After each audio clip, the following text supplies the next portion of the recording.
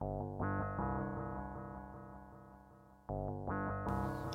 Dr. Vanessa Sinclair, a psychoanalyst based in Sweden who works with people internationally, and this is episode 225 of Rendering Unconscious podcast.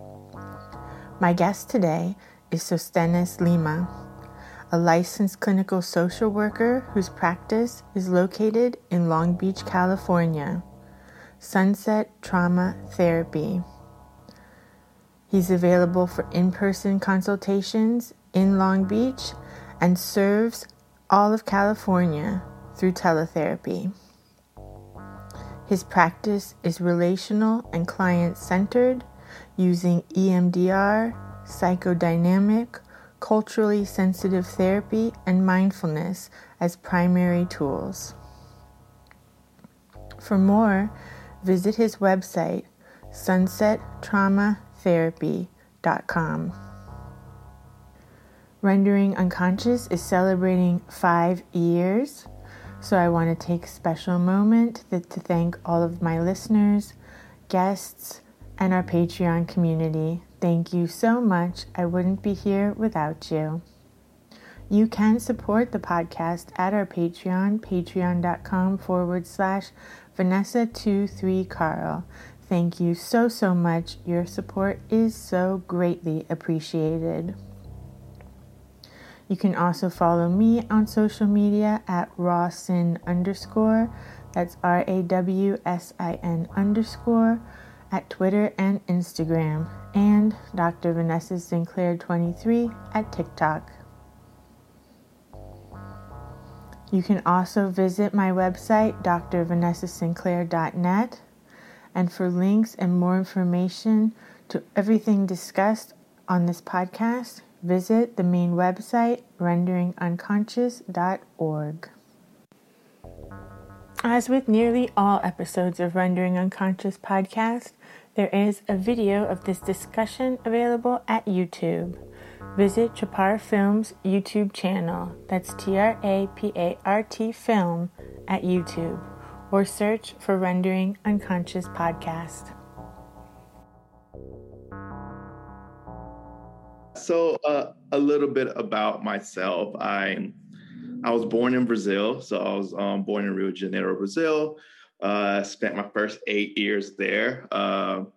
And when I was 8, I moved to the U.S. Me and my 3 brothers and my parents immigrated to Miami, Florida, or South Florida in general. So that's where I spent most of my childhood. So in South Florida, I'm from Miami too. Oh, nice. Very cool sync. Sorry. I grew up in Coconut Grove. Coconut Grove. So I grew up all over South Florida, right? So we started in Kendall, and then we moved to Broward, and I went to middle school and high school in Broward. So I grew up all over South Florida. So lived in Little Havana for a bit as an adult.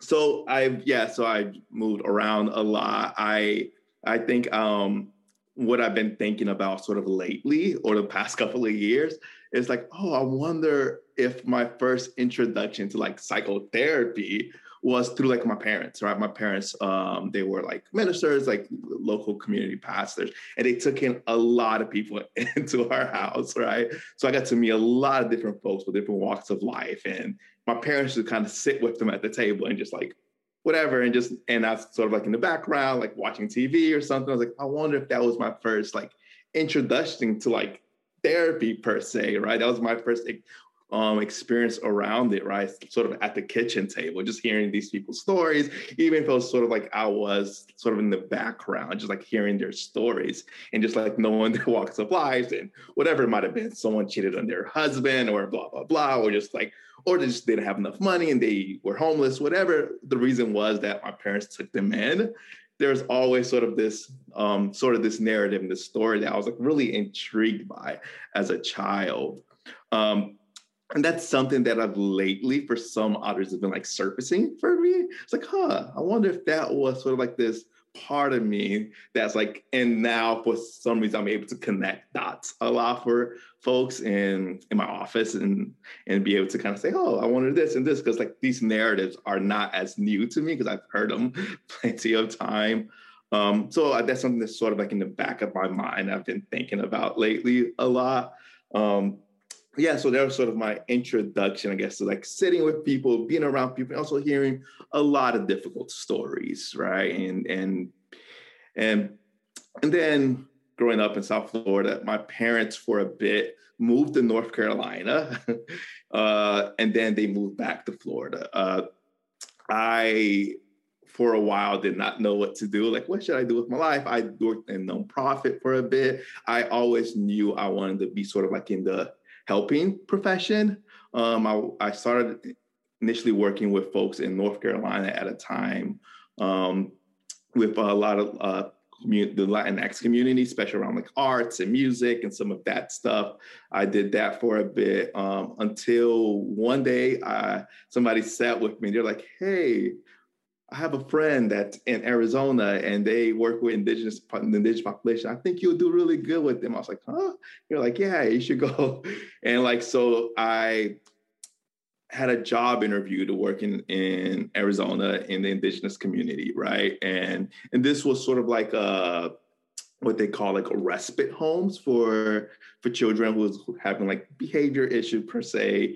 And so I really was like intrigued by it. So I was like, yeah, this is something. So me and my wife at the time, I was like, I really want to do this. I know we're moving across the country to Arizona and to work with Native Americans. And so that's what we sort of did. I did that for about 5 years. 4 to 5 years. It was a huge change in my life, right? I got to sit with a lot of this folks. So it was a behavioral health agency. And I got to meet a lot of people there. So there's a lot of therapists there, right? So my supervisor was a LCSW, and she was like, you should go to graduate school. We're telling you to like do something to like teach kids all this behavior and coping skills, but you're like sitting with them. You're like, and you're like, you should really try to become a therapist and this and that, right? And I was really intrigued, right? Because I got to meet the individuals, and then I got to meet their families as well. So I started working in the respite group home with kids.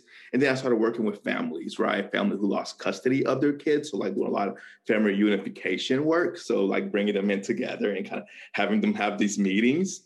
And from there, I was really interested in just like the sort of like that family dynamics and also intergenerational stuff that was sort of happening in the room, especially in the Native American community. It was very much obvious to see, just know a little bit of their history of like, okay, this is like really just sort of like passed down. This is where like sort of the trauma kind of happened. And I got really into the concept of trauma, and I started reading about trauma anywhere I can get, right? And then I decided to go to graduate school in New York City. So I went to Columbia University School of Social Work. I really enjoyed my time there, right? So Columbia was really, it was a lot else kind of happening. My wife at the time also had twins while I was in graduate school. So it was a lot that was happening. But I got to experience a lot of the city and introduced to a lot of different things, right? Earlier, you're mentioning school of thoughts and like theories and different things. I guess when I went to Columbia, they were sort of in this place of like transition, right? So I remember having one of my professors, he's an older man. He's very like a psychoanalyst, right? He's like, he's been there forever. And he's like, I remember the good old days. Everyone wants to be an analyst. And this, our school is going down the drain and all of this, because there was a lot of CBT that was moving in, right? We had a DBT program as well. That was part of it. So I got to experience sort of all of this different like theories there, right? But I feel like I was really fortunate to have a really good internship. I interned at a huge community mental health center in New York with like over 100 therapists, right? I had an amazing supervisor that I still kind of like in my mind kind of go back to her. She is this woman from Pakistan. So she's from Pakistan. She's from Pakistan. She's amazing, right? Very like psychodynamic person. She always like, who are you in this room? Who are you in the room? And she's like, you, and like just helping me process things, right? And as a person who was like in graduate school wanting to help people, was like, I want to help, I want to have interventions. And she's just telling me, like, you have a lot of anxiety. Like, what anxiety? What are you talking about? You want me just to sit there? And like we used to go back and forth so much. And like I at times kind of go back to like, oh man, she had so much wisdom. She had so much wisdom that I was really, really just blessed and fortunate to like be around and sit with and think about, right? To think about who I was in the room, why I was feeling things and why I was so anxious in the room also, right? And that helped me become really much aware of who I was in the room, who I am in the room to this day, right? I currently live in Los Angeles. I have my own practice. It's called Sunset Trauma Therapy. And I also work in a group practice called Epiphany Counseling, which is in South LA. So I get to see a lot of folks from a range of backgrounds, right? I usually work with a lot of men, men with history of trauma, and I saw a lot of folks with history of abandonment, right? So a lot of my focus is around like attachment and some of that work and folks who have experienced abandonment and some rupture in their childhood. So that's, I guess, I don't know if that's an intro or a long, exhausted conversation about myself per se. Well, it's a great introduction to you and different places that you've lived and experiences you've had. Yeah, maybe we can touch on different ones. So you started actually doing social work after being at Columbia, but before that you were working, you said, with the indigenous populations, and before that in the center in North Carolina. What was that work like? In North Carolina or in Arizona? Both. Oh, yeah. So, and I will say, so there was the differences in North Carolina. I was very much sort of in this activist or advocate role, right? So like helping folks kind of get access to different things, that being food or different things, but also we kind of built a studio, like a music studio. So to have kids come in and learn about music, I have a little bit of music background. So just to kind of help them kind of, oh, this is how you kind of record music. This is how you write music and this and this and that. So that's something that was very much hands-on in that sort of way. Arizona, it sort of introduced me to like the behavioral health world, right? Because like I started seeing diagnosis and all those different things, and it was a lot of it was like, wait, what? Like this kid remind me of myself. What's going on here? And like I didn't get into all of this, like into this clinical world as a child, right? So a lot of it, I started really trying to understand like what's happening, right? And a lot of the kids that I started to work with and be with, I had a lot of experiences with them that I think I still kind of sit with me, right? From even like small experiences of like, oh, like me saying like bye to them in the evening, right? And they're like calling me dad and this and crying. I'm like, whoa, what's going on? I'm like, your dad, right? And it's like, in hearing about their just like experiences and trauma and everything, their backgrounds, like, oh, this is like what's happening, right? And all of these things that was, and in a way, I learned a lot about the human experience in Arizona, right? And also like the human suffering a lot, I would say. And at the same time, how folks also like are very much resilient, right? They show up every day. It was very, very, I would say difficult at times, right? Because you're working with kids, a lot of behavior issues or family members, right? When I was doing family unification stuff, those folks who had struggle with like substance use and some of that stuff, right? You're working with them and you're like, no, don't relapse. So that was like my first experiences around that, right?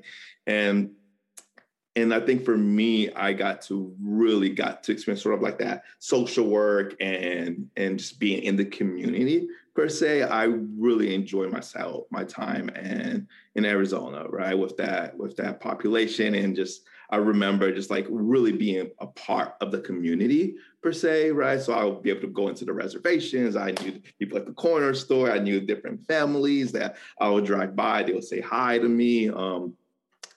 I will say it was something that to an extent, I also learned a lot about myself, right? I started to see these experiences that some of these kids were having. I was like, oh, I had that. I guess that is a problem or something that I had that I sort of dismissed my whole life, right? And sometimes like sitting with these families and seeing the pain around some of these conversations, I was like, oh crap, like I also experienced that, right? And I didn't know what countertransference was at the time and none of that stuff, right? And I was like, wait, what? Like that? Did I just like dismiss my whole like childhood or these things that I really just pushed down? And that's something, again, that we're constantly working on. I've been in therapy for many different times and many different years, right? So I say that experience in Arizona really, really drove me to who I am today, I will say, right? It was a lot of joy, but also like a lot of suffering at the same time. Yeah. Absolutely. And I love how you trace it back to your parents and being pastors and kind of taking people in. That's like, that's like, they're like the original kind of therapists, right? Listening and helping and how you tied your work in with activism and kind of really being on the ground in these ways. And it sounds like that's continuing in your work now. Yeah, very much, right? I think that social justice lens was something that I was sort of like taught at a very like young age. I was born in Brazil and in Rio, and in a very right. I lived what they call like in the favela, right? And a lot of it was like very community based. Everything was community based, right? You know everyone, and you know who is like, okay, he's so and so, he's the pastor. We can go to him about anything, this and this and this, right? And like sort of that idea of community was very much something I like grew up with as a child, right? Like, oh, so and so doesn't have money for like food this week. How can we help her?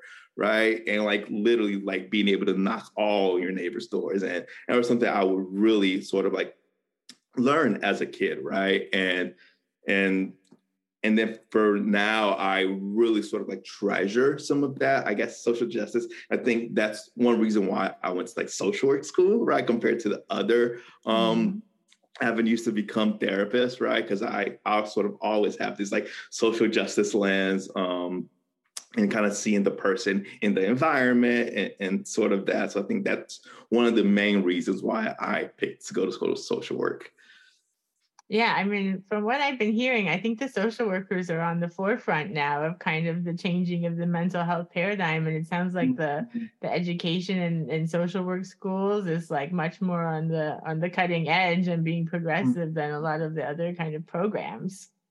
Yeah, I think so. I think that's sort of always been a part of like the social work program. Like you're always gonna like what they call it, the person in the environment, right? So we always gonna look at the person in the environment that kind of circulates around us. We look at the family, the community, the macro, right? So everything that's sort of happened that's impacting that individual, right? Why are they coming in a certain way today, right? I think that was, again, one of the biggest reasons why I chose the program that I went to.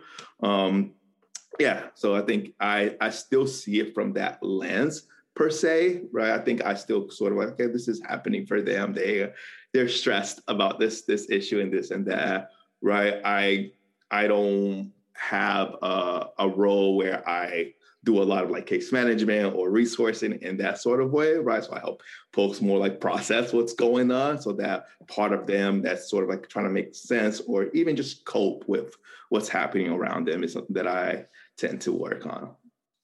Absolutely. I found when I lived in New York for a time too, for like about 10 years. And I worked at the hospital in Brooklyn. And I found, at a certain point, I was like, therapy isn't going to help people if they don't have stable housing. So I ended up just kind of taking on that kind of case management, social work role a lot of the time, and just making calls and being like, this is Dr. Sinclair, to kind of try to use that to get things pushed through for them, because it's like, they can talk about it all day, but if they're moving house every couple of weeks, they're not going to feel better.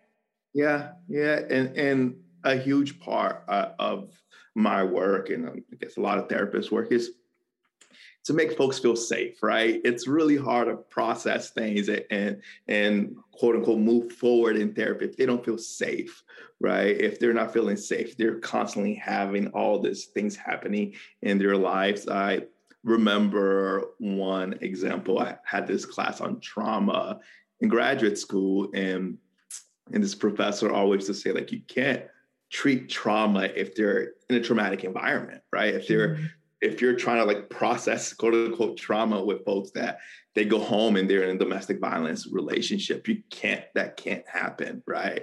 So a lot of the work is what I do, right? I am trained in like trauma modalities, right? Like EMDR and some of that stuff, right? But a lot of the work that I really try to work with folks is bringing in some type of safety and connection. So like that relational part of it and attachment is something that I usually am my main focus, right? And to kind of help folks, okay, and then to help them kind of process where this stuff kind of comes from and how they're also holding this stuff, right? Why are they holding this stuff in this sort of way, right? And the reasons why they're holding this information, or right, their defenses are coming up with this and stuff. So a lot of my work is around that.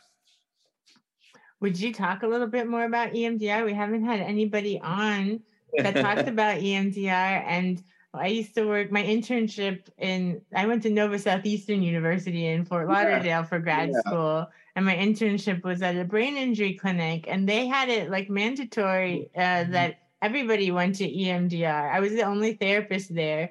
And then everybody went to EMDR. And it really seemed to help people. And that's really, I've heard a lot of great things about it. Yeah, I can definitely go into EMDR. Some EMDR therapists who are really into the theory might not like me as it, because I have more of an integrative approach. I'm not so like, I just do EMDR. But I love integrative. I think that's the best way. Yeah, and so actually, I was introduced to EMDR when I was in Arizona working with the Native American community, right? So I worked with families, and I got to meet a lot of the therapists that worked with the individuals and the families, right? So it was sort of being part of that group that we kind of worked together. And a lot of the people in my age, a lot of the therapists were trained in EMDR, right? And I was like, what is this thing that you guys do? Like, well, this sounds kind of fishy. I don't believe it. And I'm always like a skeptical person in general. And a lot of it, right, they were processing trauma and they tried to explain to me. So I read a lot about EMDR. And then that was sort of my first introduction to it, right? So a lot of my clients, they kind of went through it. Some of them really, really loved it. Some of them were like, I don't know about it. It's kind of weird, right? When I was in graduate school, my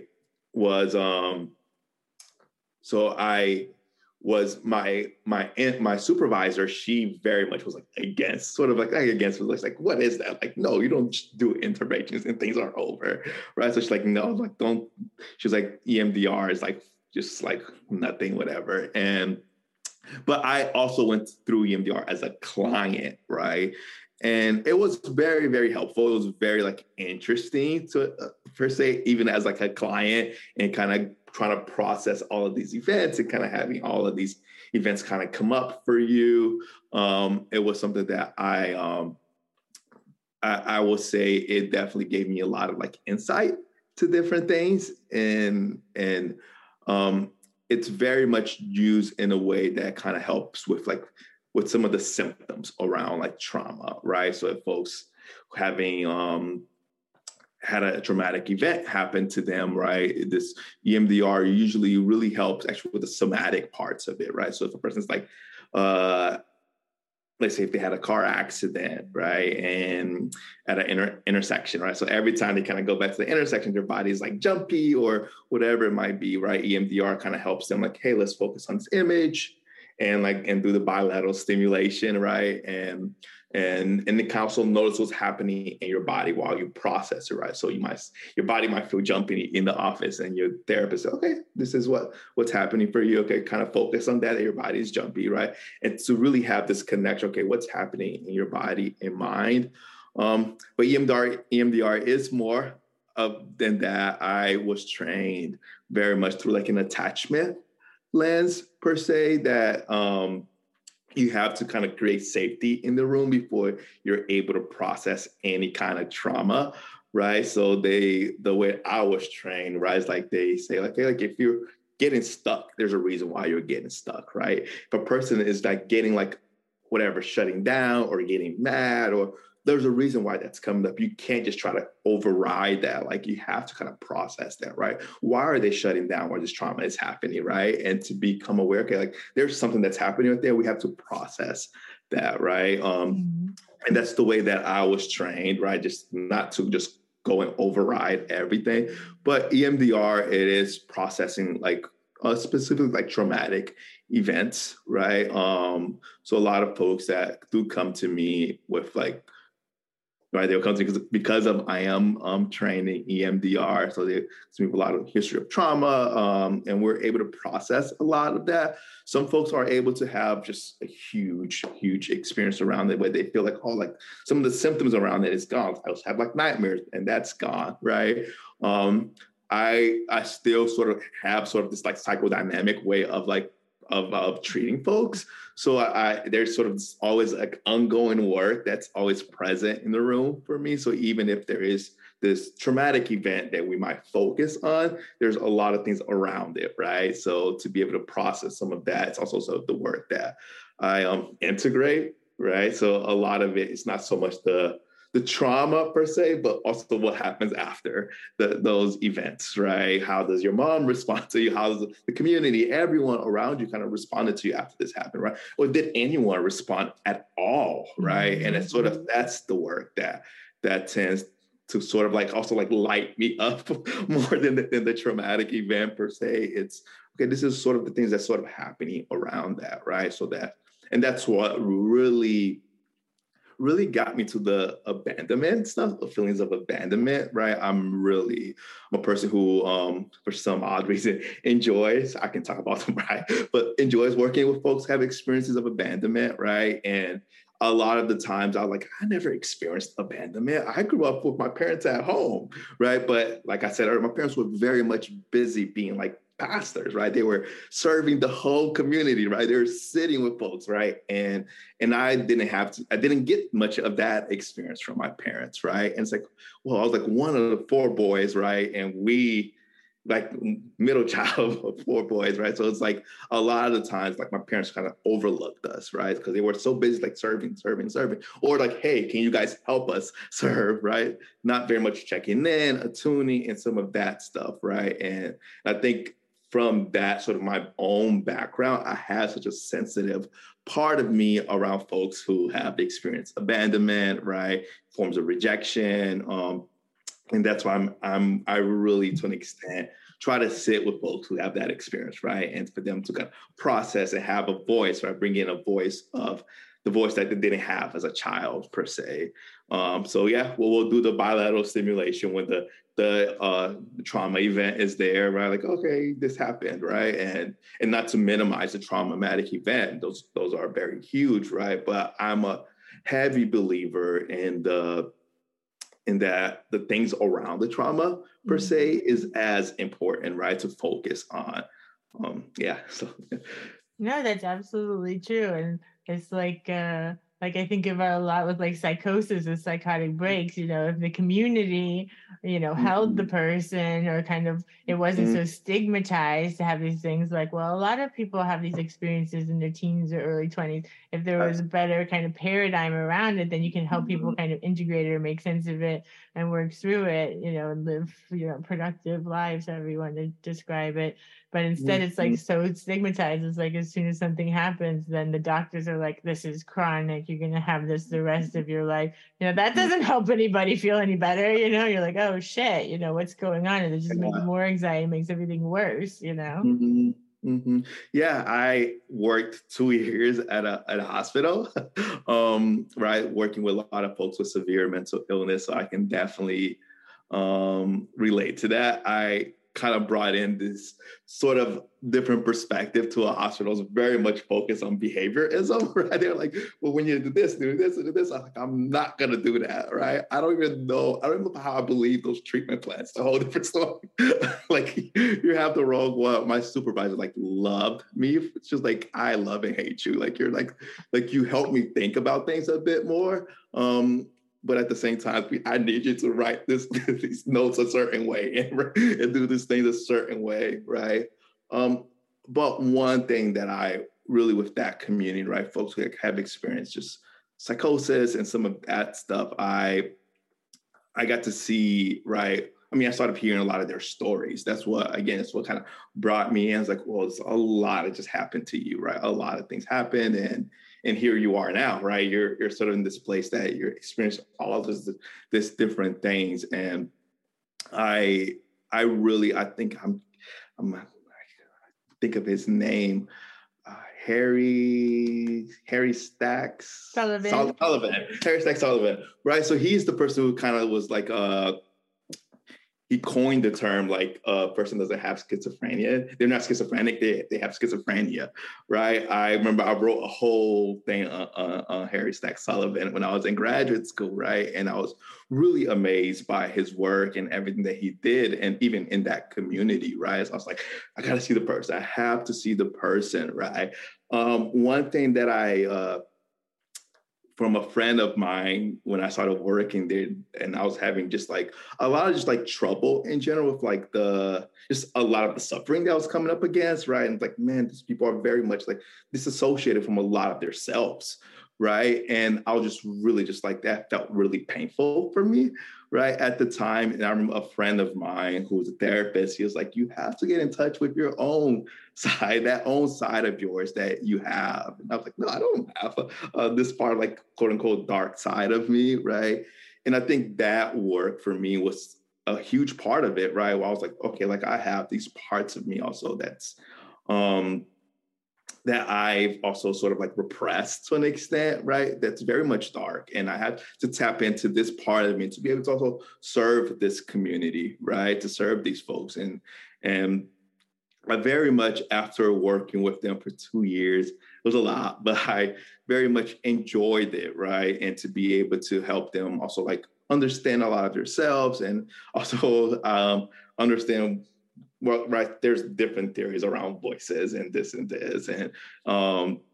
but also like see some connection around it, right? Like, oh, like this very much sounds like your mom, like this, Mm-hmm. right? And it's like, huh, and like let's think about that, let's process that, right? And one thing you also mentioned earlier, the community, right? I think we do a very like horrible job in the US to have a community go just surround these folks, right? Where are you again? What country are Now you I'm in in? Sweden. Sweden. I can't think. There's a Norwegian country that does a really. I could be mistaken here. It's I'll okay. probably read. There's a Norwegian country that does a really good job with folks who experience psychosis, right? Where they really have sort of a community based aspect of it, right? Very much of like how can we support this person, right? That we don't see the person as a threat to the community, per se, right? Because a lot of times the treatment that we have in the US, like, oh, they're a threat, right? This person is a threat to the community. How can we keep the community safe, right? It's actually about keeping the community safe and not helping the individual, right? It's like how we just keep them away from the community hurt. I Yeah, know, lock them away. yep, and right. And one thing just to even like process, I was like, are you treating the person or are you treating the community? Who are you actually treating here, right? What's your goal here as your therapist? Are you just trying to keep them away? Are you like some like weird person who's like, I don't want them on the streets, right? Or just whatever it might be. And I know it's complicated, right? People have had a lot of experience with folks with mental health issues. But I know in a Norwegian country, I can't think of which country it is, they did a really good job of like helping some of those folks, right? And having just kind of be able to have like extended psychotherapy for them and be able to help like providing housing and some of just like basic needs Am I No, onto you're something right. here? I'm going to research more about the other Scandinavian countries, but I know for sure in Denmark they have really good programs Okay. for it because I know of someone who's using that system right now that basically has kind of psychotic breaks in late teens, and like Mhm. they took them out of school and put them into like a therapeutic environment, like a community Yes. Mhm. schooling with other people that age, because they know if you like invest a lot, you know, early on, then they have much better chances of, again, like having a productive life and, you know, getting on their feet rather than, you know, just medicating and kind of Mhm. locking people away. So they really try to address it like full on as soon as anything comes up like that. Yeah, no, yeah, and I think, yeah, it could be Denmark. I know I read about when I started working at that hospital, I read so much of ways to kind of treat those individuals and then like where across the world, how people treat them across the world, right? And because I really wanted to really be able to kind of sit with them and be with them, right? And I think that was sort of my whole goal, even when it was tough. Yeah.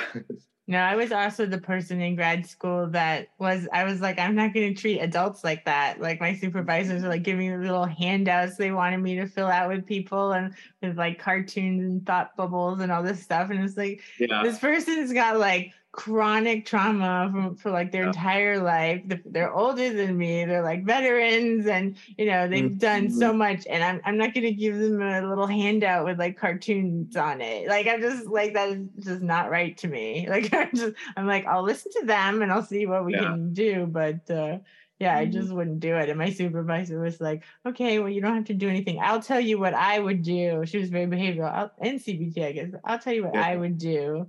And then, you know, you can see if you want to do it or not. And then by the end of my like supervision with her, she's like, you have to try some of the things that I do. And I was like, I'm just not going to treat adults like that. I'm sorry. Like if I was treating kids, maybe I would give these to kids, but I'm not giving these things to adults. I'm sorry. I just wouldn't 100%. do it. Yeah. um, what else did I want to ask you about that you mentioned? No, I've lost it. Oh, the importance of being integrative. I love this as well, and like being eclectic. And something that Mhm. like when people come to see me, they often ask like, "How do you work?"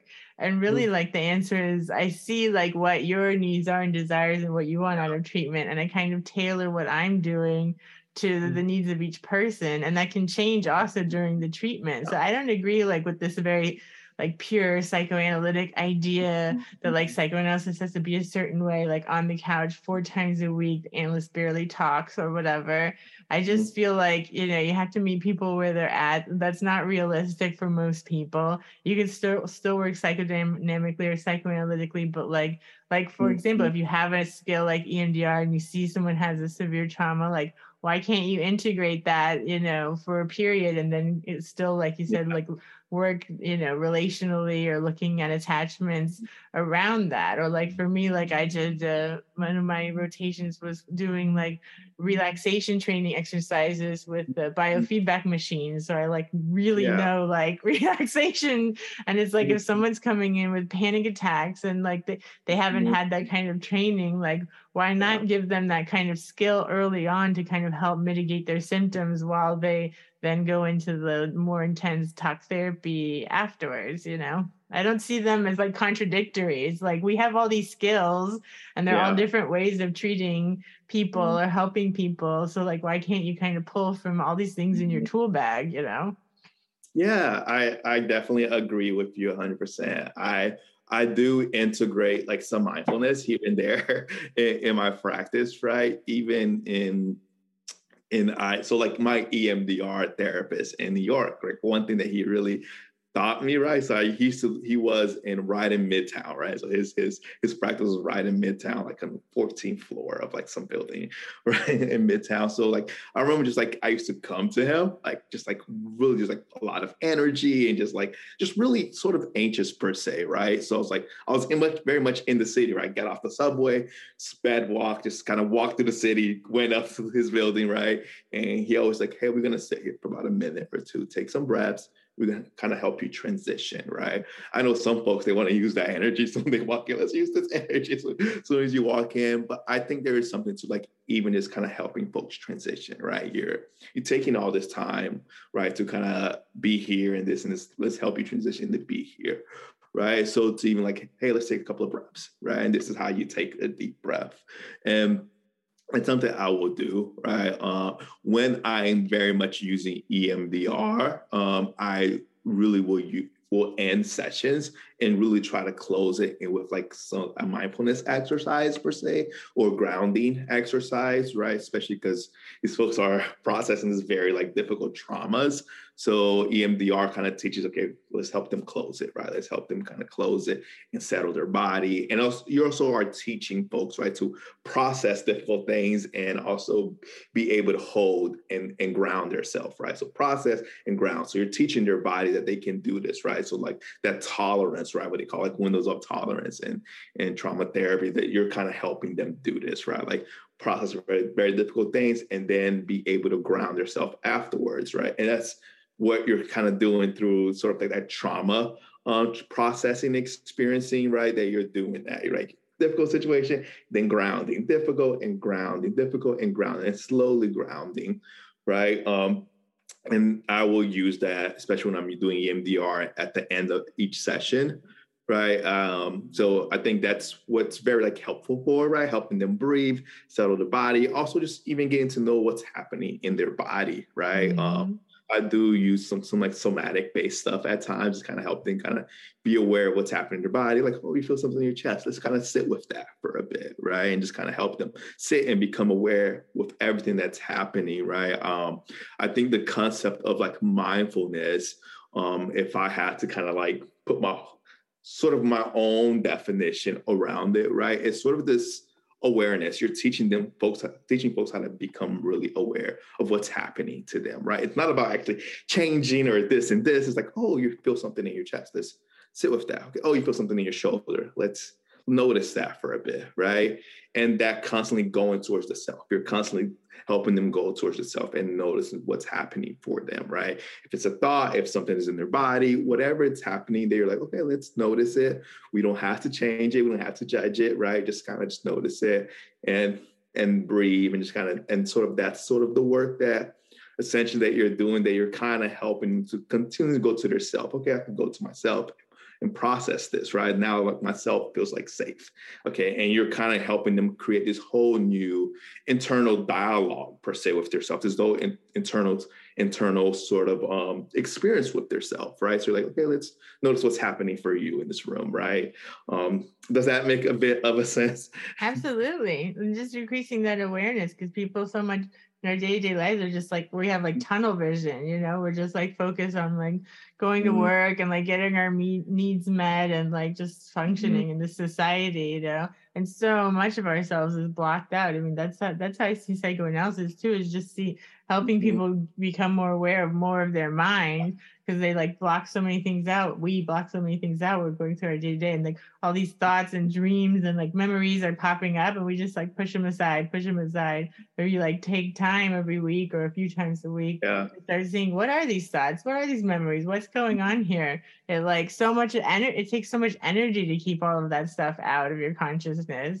And if you can start allowing it and becoming more mindful and aware of like your mind and your body, then it just frees up so much of your mental energy, And I think the goal for me around that, this is probably my own personal goal as a therapist, right? I don't usually tell clients this as much, right? I think it does build that self-compassion, right? Because you're constantly going back to yourself. You're constantly seeing these parts of yourself, right? And over time, that's what builds the self-compassion, right? And again, I work with a lot of folks with history of abandonment, right? So a lot of this work, right, to be able to kind of see themselves, right? A part of the self that they also pushed away and they sort of abandoned as well, right? To be able also to start seeing themselves and naming those things, creating stories around the narrative, but also what they're doing, they're constantly going towards their self.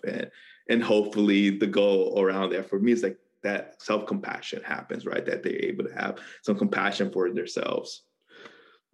That's huge because, people don't. People are so hard on themselves. And often when people are being so mean to themselves, it's like, well, what if a friend came to you with this situation? Like, what would you tell them? And it's like, oh, they'd be so much nicer and more supportive than they're being to themselves. Yeah. Yeah. 100%. Yeah. And then I just have questions. These are kind of for me. Yeah.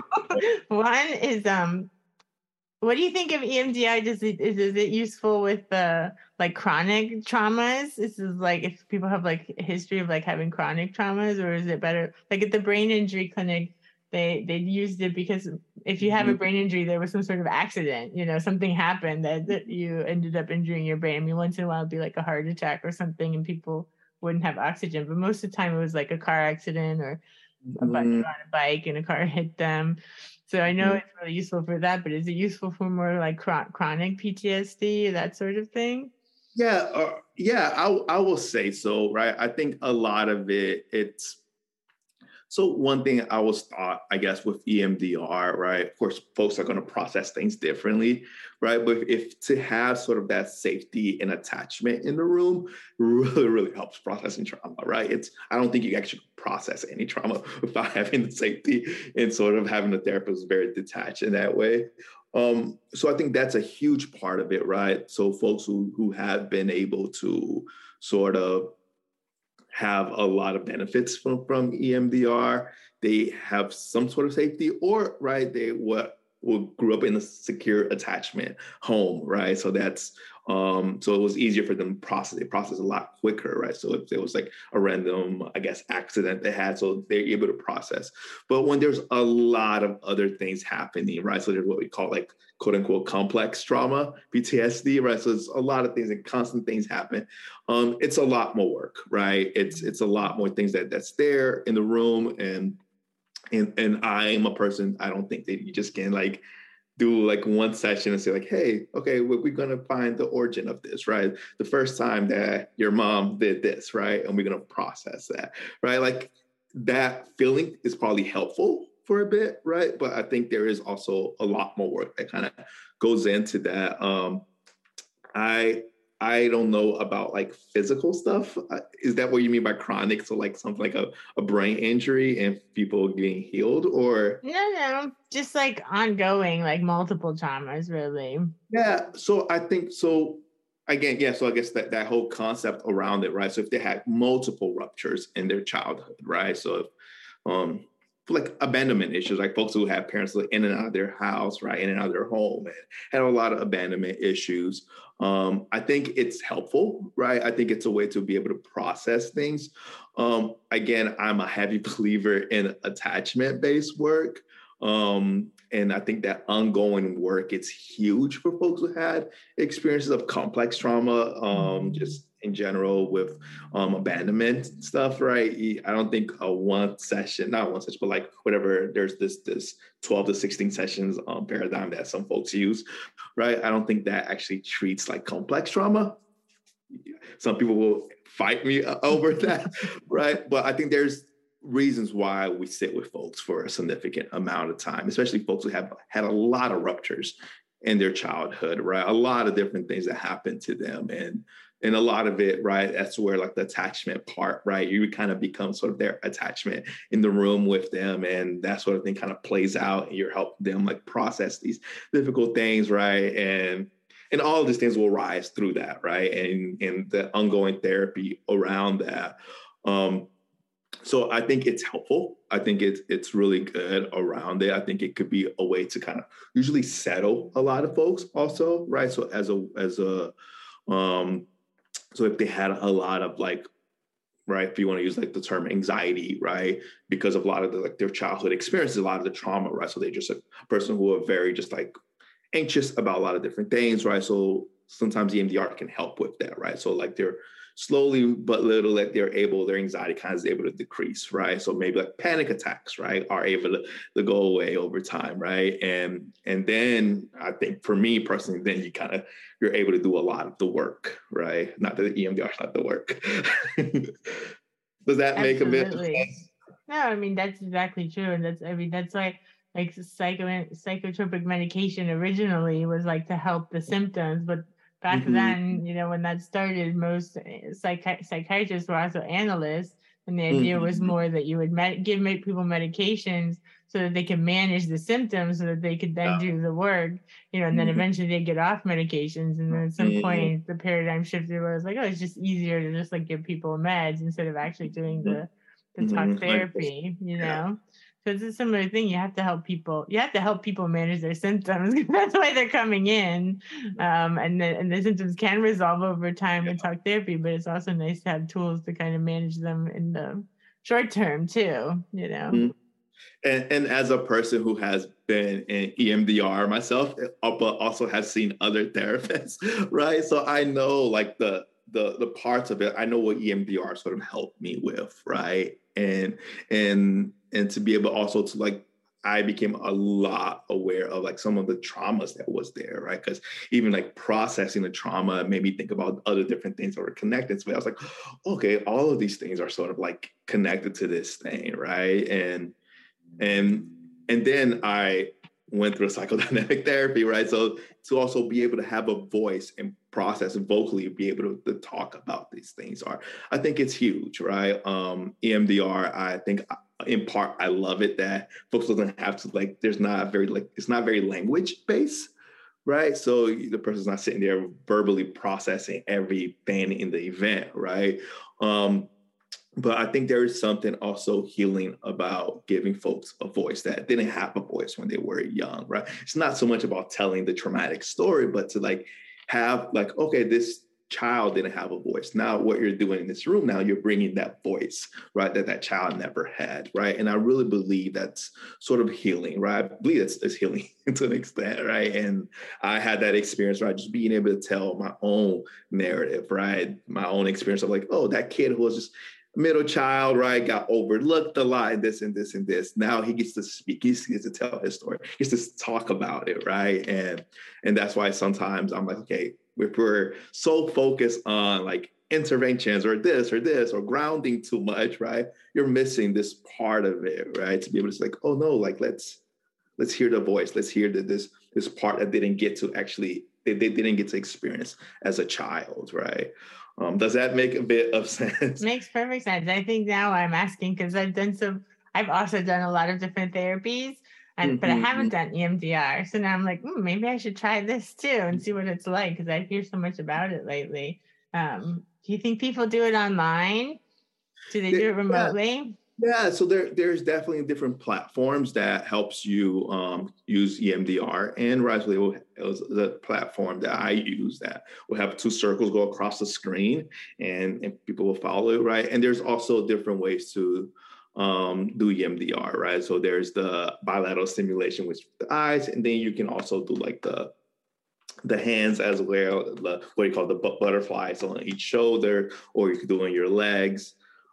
Even when I did it in the office in New York, I did it on my own legs, right? So that's the way I experienced it, and right, and it for me, I feel like it worked, right? What an interesting part of it, right, which happens in every therapy, I think.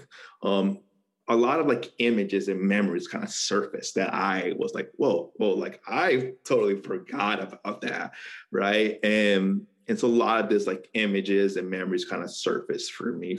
And some of it was like random images. Like, whoa, I haven't thought about that. Me like being a young kid and like hiding from my parents and like looking at like a pornography magazine, right? Like it's like, oh, like I just like that memory was like gone, right? And it's like, oh, like that. And sort of like being aware of some of those little things that you're like, oh, like I was like 10 years old. Like I don't remember that, right? Or like the first time I like got hit by another kid in the classroom, right? In kindergarten, it's like, oh, like I totally forgot about Wow, that, right? that's So really like far back.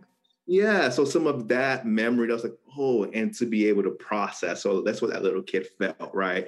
And I've sort of been doing this behavior for a really long time, right? Like this happened, I was shut down, right? Conflict happens and I was shut down, right? And to have that memory of like, oh, I did that when I was 5 years old, right? I was scared of this kid in my class and this and that.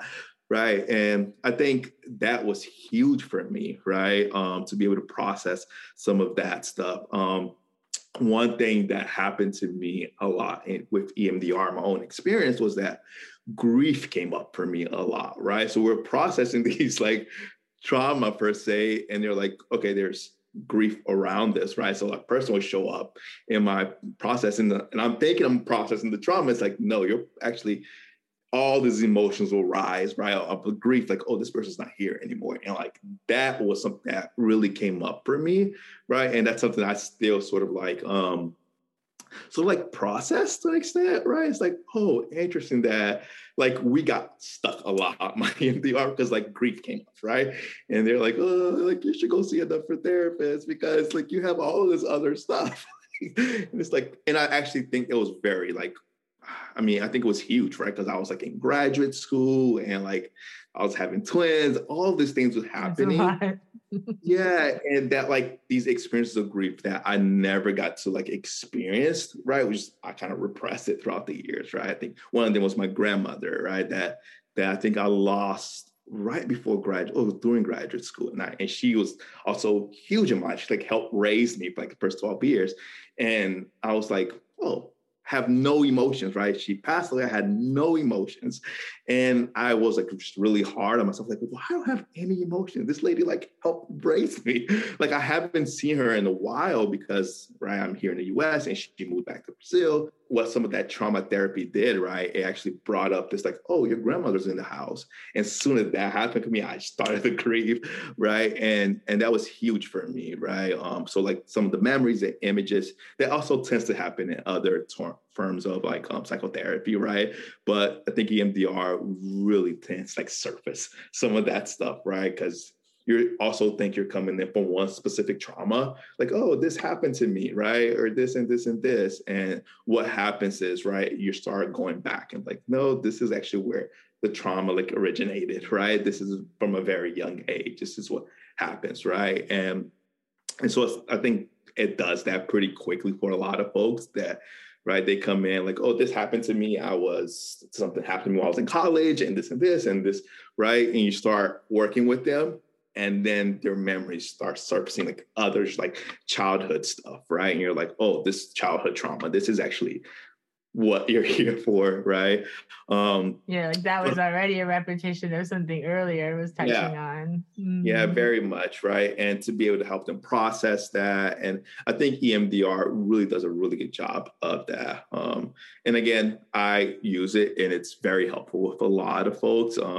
Some folks, it's a lot, right? Because it's sort of this thing of like, okay, hold this image in mind. They're like, this is a lot, right? And so for me, I tend to kind of slow down with people who are just not able to just hold that much, right? Because I think it's a lot just to kind of tell people like, hold this image, think about this image, this very terrible thing that happened to you, right? And we're going through this bilateral stimulation, right? It's not exposure therapy per se, but it has some components around it that's very similar, right? And I think that's the part of me that's always that I'm constantly coming up against. Sometimes like I'm not going to just kind of put people in the fire. I'm not going to throw you in the fire, right? You're able, if you're beginning to talk about these things a little bit more and you're able to hold some of this, and then we can probably process that trauma through EMDR. Yeah. I'm a proponent that folks should be in and out of therapy for their whole life. People might hate me for that, right? But like, yeah, I think trying EMDR, I love that I tried EMDR and my experience around it, right? It did not fix me, like it did not do this whole thing around me. Actually made me aware of a lot more things, right? And it helped a lot with some of the symptoms also, like with like anxiety and some of that stuff. So I think it's really helpful, right? I think it's also really helpful with images as well. If folks are dealing with a lot of intrusive images or thoughts or some of that stuff, it could be really helpful as well, right? And to be able to process some of that stuff. I also went to like more somatic-based therapists. Yeah, and to have that also was huge, right? And as a therapist per se, right? You get to kind of pull from some of all of these people that you work with, right? But I would encourage it. I think it's really good, right? And again, different EMDR therapists have different ways of kind of doing EMDR. Some people are very much by the book, right? Some folks have more, I guess, more of a holistic way of viewing it, right? I think Shapiro, when she kind of created it, EMDR, she had a more like open way of viewing it, right? She comes from a very more like psychodynamic background. So she had like this attachment, like attachment was very much part of it, right? Why are these things kind of happening? Why are you getting stuck, right? What's kind of happening that's kind of in the middle? You have to actually process what's happening, right? What we call like ego states, right? These different ego states kind of show up, right? And you kind of processing those things and kind of helping them kind of go into that, right? And I think that's part of the work that's I think it's huge, right? And it's a lot that's happening, right? To be able to sit with folks, I think that be able to process. I think that's not so much the intervention, right? It's the relationship. It's being with people, right? I think that's the healing concept that's under most therapy, right? It's not so much the technique, the intervention, but people who are able to really create safety and they're relational. Absolutely. And is there anything you wanted to be sure to mention that we didn't get to? No. Yeah, just thank you so much for having me. I really enjoyed it today. Thank you. I did as well.